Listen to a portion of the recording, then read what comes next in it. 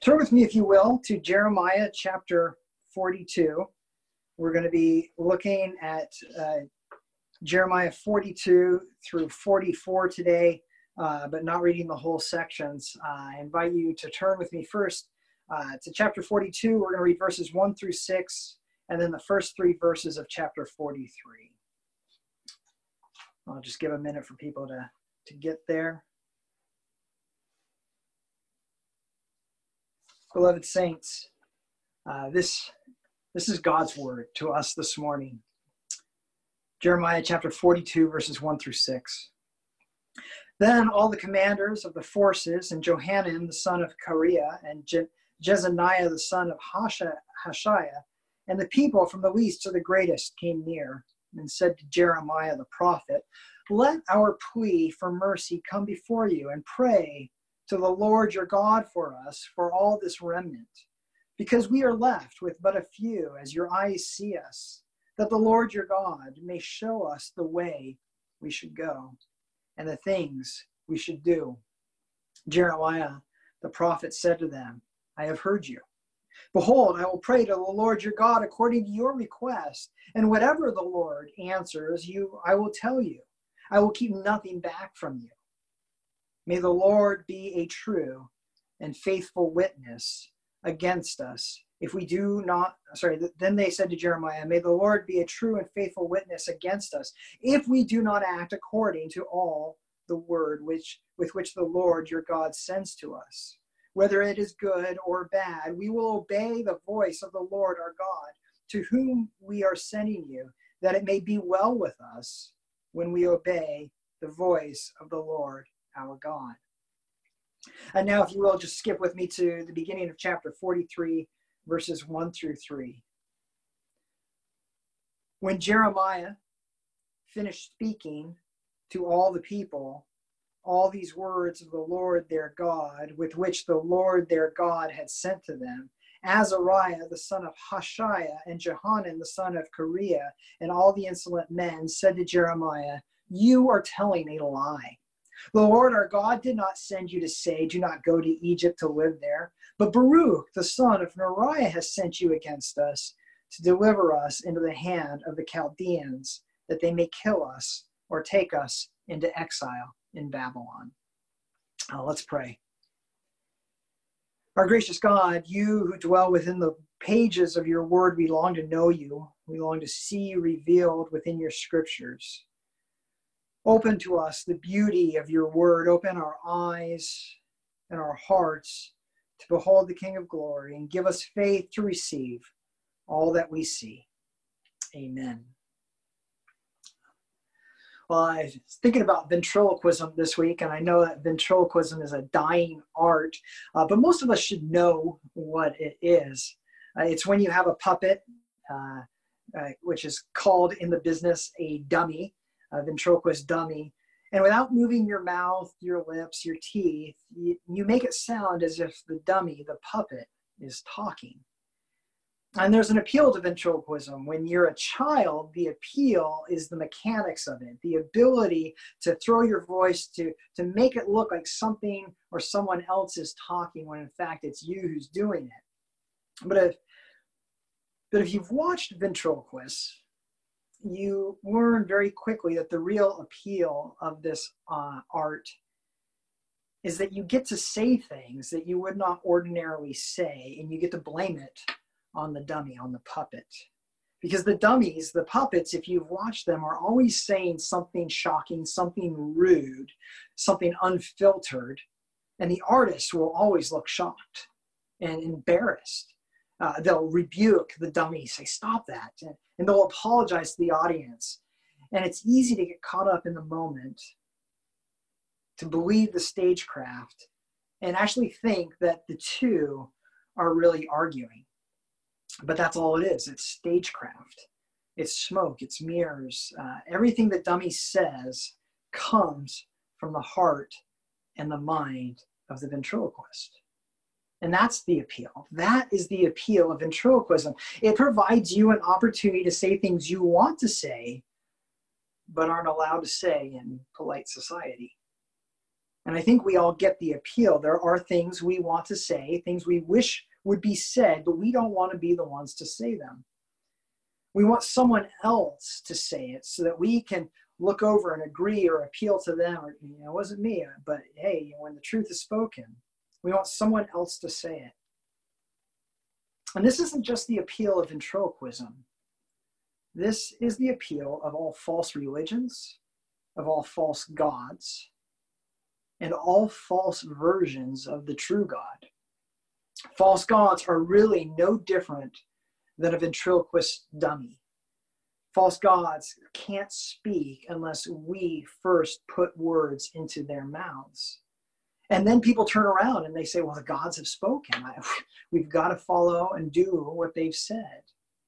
And so last week, as we looked at Jeremiah 37 and 38, we looked at what it means to be reshaped into God's image, to love the truth, to be compassionate and suffer along others, and to suppress and subdue that desire to do the wrong thing in order to do what is right, regardless of the consequences. What it means to be reshaped into God's image. As we turn to chapters 42 and through 44, we're going to see what happens when we do the reverse, when we try to remake God in our own image, when we try to refashion God or a false God to be more like us. And as we're going to see, it does not go well.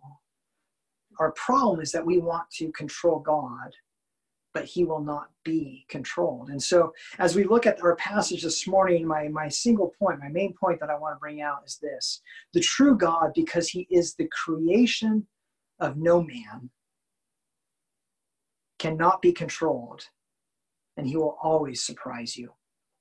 To do that, to see this, we want to see three things. First, we want to look at the request for help that the Jews made as they prepared to escape to Egypt, as well as the subsequent rejection to the counsel God gives. Then we want to see what exactly it was that God told them and wrestle with how God works. And then finally, we want to address the appeal of false gods and the true God's refusal to be controlled. So those are the three things we want to look at as we study Jeremiah 42 and 43 and 44 this morning. The setting of our passage is that the army of Nebuchadnezzar, the king of Babylon, is laying siege to Jerusalem. It's only a matter of time until he and his army will overrun the city and either kill or enslave everyone who remains.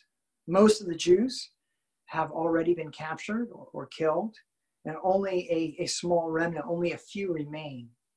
And those who remain have decided to flee to Egypt and to seek refuge there. Egypt is Israel's historic rival. Egypt is her nemesis. It's the one place we don't expect the Israelites to go at this time. In fact, years before, the Egyptians had enslaved the Jews. When God brought his people out of Egypt, he commanded them that they were never to return to Egypt again. But here they are. They're on their way back to Egypt, where God has told them not to go. And someone had the idea of pausing and asking Jeremiah what the Lord thinks of their plan. And that sounds good.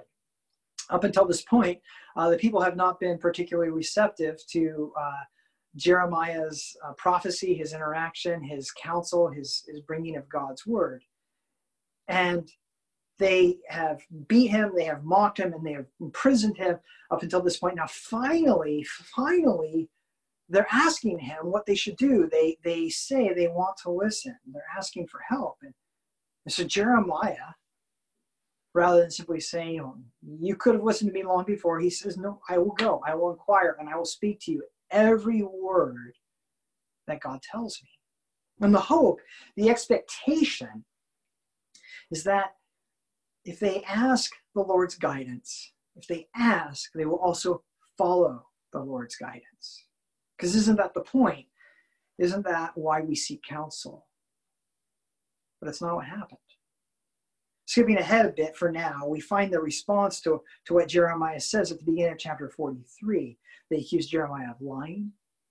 They say that he was simply parodying the words of Baruch, and he's not delivering the word of God. And so we have to ask, what is it that convinced them that Jeremiah was lying, that his message was not actually originating, coming from the Lord.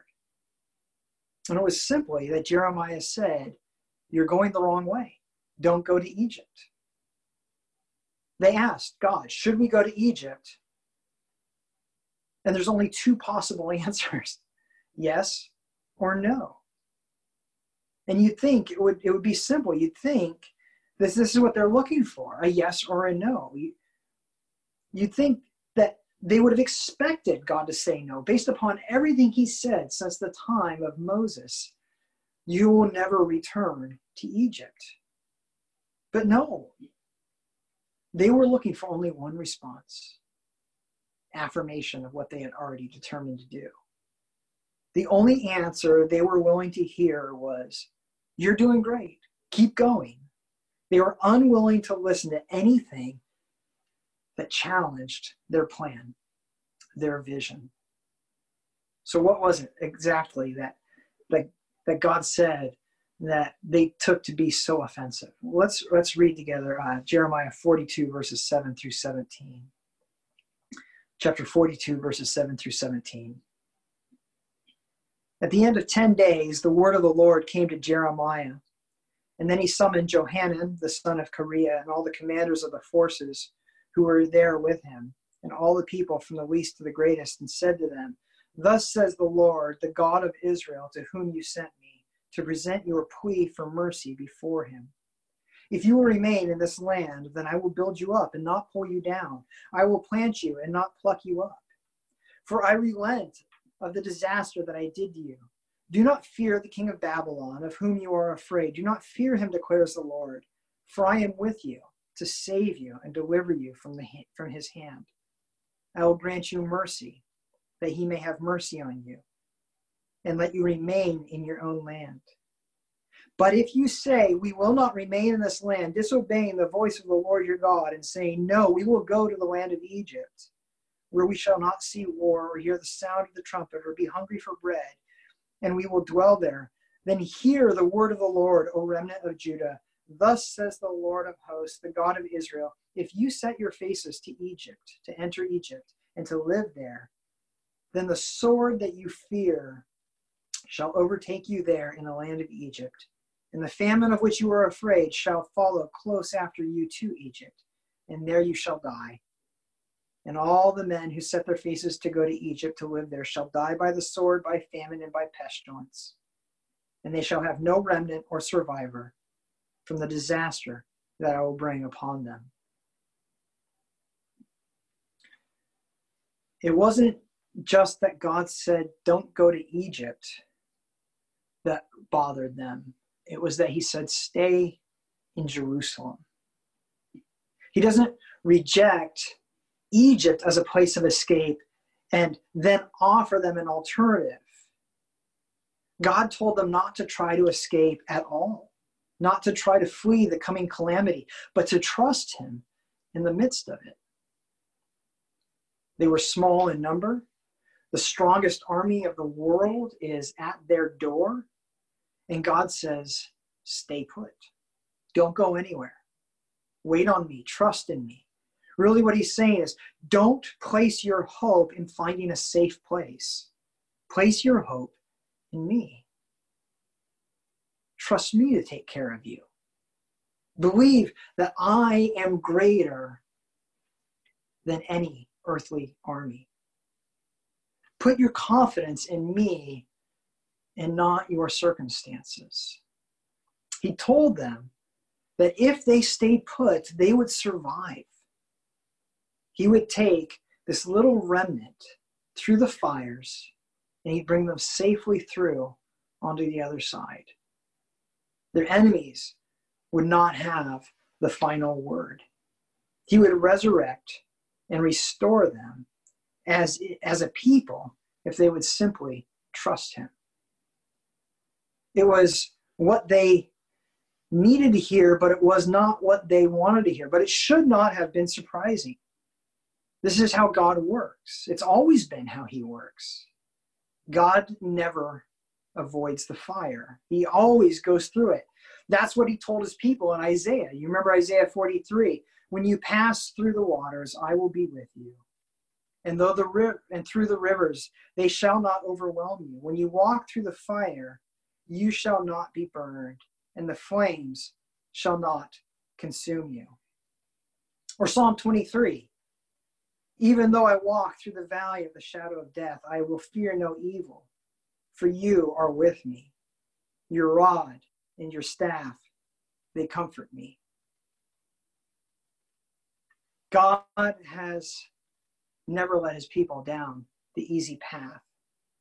That's not his way. His path is always through trials. He always moves things forward through death and resurrection. His promise is never that we will avoid trials, but that he will be with us in the midst of trials. And the temptation will always be to run and to seek a safe place, rather than to trust God in the midst of adversity to deliver us. But here's the problem. You can't find God in the safe places of this world, because he's always found in the midst of trials. When God came into this world and became man, he made it clear that his strategy would not be to run from danger. When facing death, you remember what Jesus said? He said, "And now my soul is troubled, and what shall I say? Father, save me from this hour, but it is for this purpose that I have come." Or on the very night of his betrayal, you remember his prayer in the Garden of Gethsemane. "Father, if there's any way, let this cup pass from me. Nevertheless, not my will, but your will be done." His posture in the face of overwhelming adversity was always perseverance, surrender, and confidence. That is who God is. It's who he has always been. His call for his people to reflect that should never be a surprise to us. And as has always been the case, the only solution that can give any hope is his solution. The Bible tells us there is a way that seems right to man, but in the end, it leads only to death.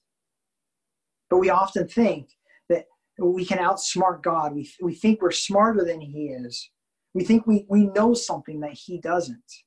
We think that our way will work and his won't.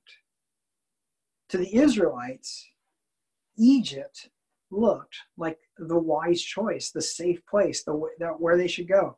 And yet three times God warned them not to go. 3 times he told them it would end badly.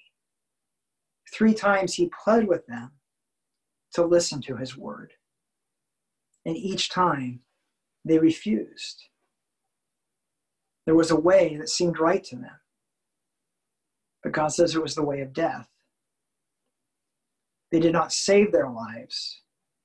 They lost them. And so we have to ask, what is it? What was so attractive about Egypt?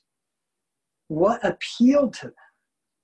What drew them there? What pulled them there that made them want to trust their own instincts over the word of God? And the answer is simple. Egypt and the gods of Egypt offered Israel exactly what they wanted, exactly what they expected. They offered a well-ordered, predictable, and non-threatening religion. They, like all the other gods of the surrounding nations, the gods of Egypt promised that if you do the right rituals, offer the right sacrifices, say the right things, they will guard and they will protect you and you won't have any problems. And if gods are predictable, if you know what they're going to do, they can be controlled. And that's really what they wanted. That's what they were pursuing, a religion that they could control. Really, that's what's going on when they ask God if they're doing the right thing. They weren't really asking God to render a judgment on their plan. They were giving him one last chance to prove himself. He was the one being judged. They had no intention of surrender, of yielding to his plan. They were offering him an opportunity to yield to theirs. And when he said, don't run, stay in the chaos, it was unacceptable. It was unthinkable. And they rejected it outright. In their minds, the job of a God is not to challenge their thinking, but to affirm it. And for most gods, or for most people, gods are no different than a ventriloquist dummy. Their job is to say things that you want said, but would look bad saying yourself. We want someone to say those things so that we can appeal to them and agree with them. We don't want to change course. We just want to say, the gods have spoken. I have to do it. And so false gods are always safe. They never surprise us. So long as you follow the list of rituals, you're safe. But they are just the creations of man. They can no more offer hope than a wooden puppet. The promises of false gods are made of sawdust because at the end of the day, their worshipers are the ones who are pulling the strings. And we Christians are not exempt. We have all the same temptations. We have all the same problems. We might not worship false gods outright, but we quickly and easily adopt false versions of the true God. It's so easy to think that our God is just like all the other gods, that so long as we do the right thing, so long as we say the right things, as long as we go to church, we have our quiet time, as long as we go to confession or have an accountability partner, as long as we put our offering in the basket, then everything will be okay. We depersonalize God into a list of rules. We think he's kind of like a CEO of a big company. We never see him except from a distance at big events. We certainly don't have a personal relationship with him. And so long as we do our job, turn in our reports on time, we have job security and a nice pension will be waiting for us at the end. We turn God into a bureaucrat who can be placated and controlled. Or we reduce him down to our theology. We read big theological books. We recite catechisms. We know how he works. And we think that if we know how he works, we can predict him and what he will do. And if we can predict what he will do, we can control him. And we forget that God is personal, that he knows us. He knows our hearts. He can't be manipulated. He can't be controlled. He knows what we're trying better than we do. Or we go to the other extreme. Rather than trying to make God some distant bureaucrat or that can be controlled, we make him so personal, so close that we think of him as a bro, a bud, or a BFF. And what friend would ever tell you to stay put in the midst of chaos? What friend would want you to be happy? What friend wouldn't want you to be happy? What friend wouldn't want you to stay safe and to be fulfilled? We believe that true friends listen and ultimately compromise, and we think God's the same. He's going to listen to us. He's going to hear our side, and we'll find a compromise somewhere in the middle. We convince ourselves that God is no different than any of our other friends. He's a friend, but he is different. He is God. You see, we crave equality with God or total anonymity. But God will neither ever be your equal, nor will he ever be a distant bureaucrat.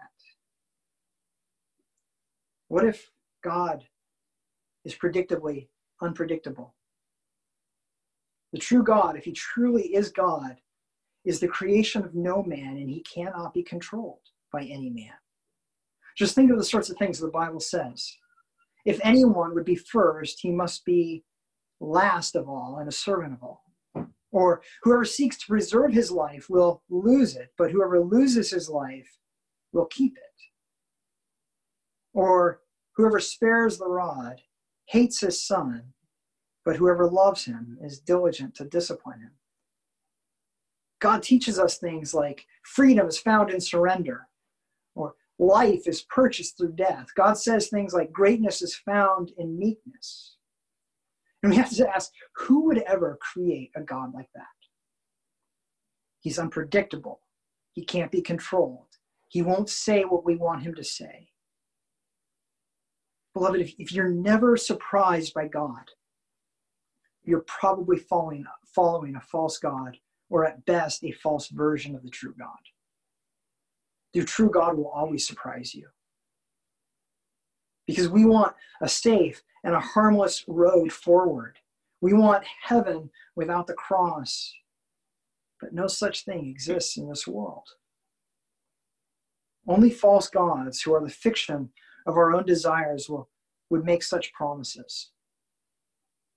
False gods always say what we expect, because they're nothing more than the dummies in the hands of ventriloquists who are saying what we want to be said.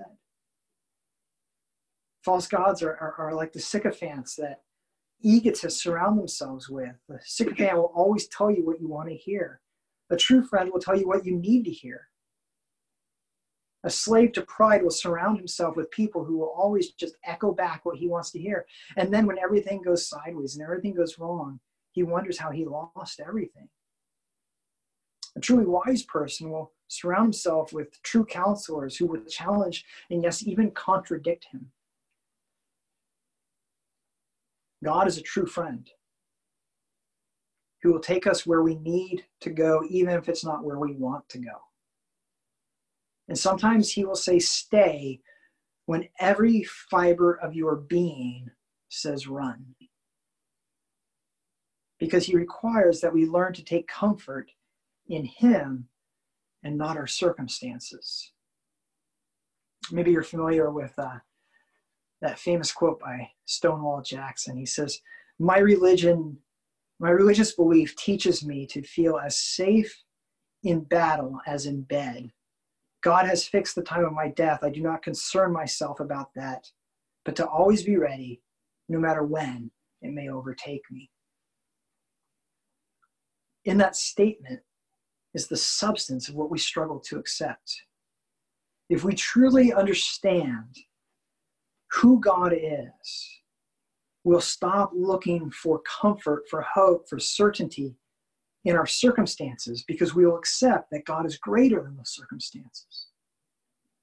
And this doesn't mean that the road will be easy. It just means that God will not abandon us. It requires that we accept that the way to heaven is always the path of the cross.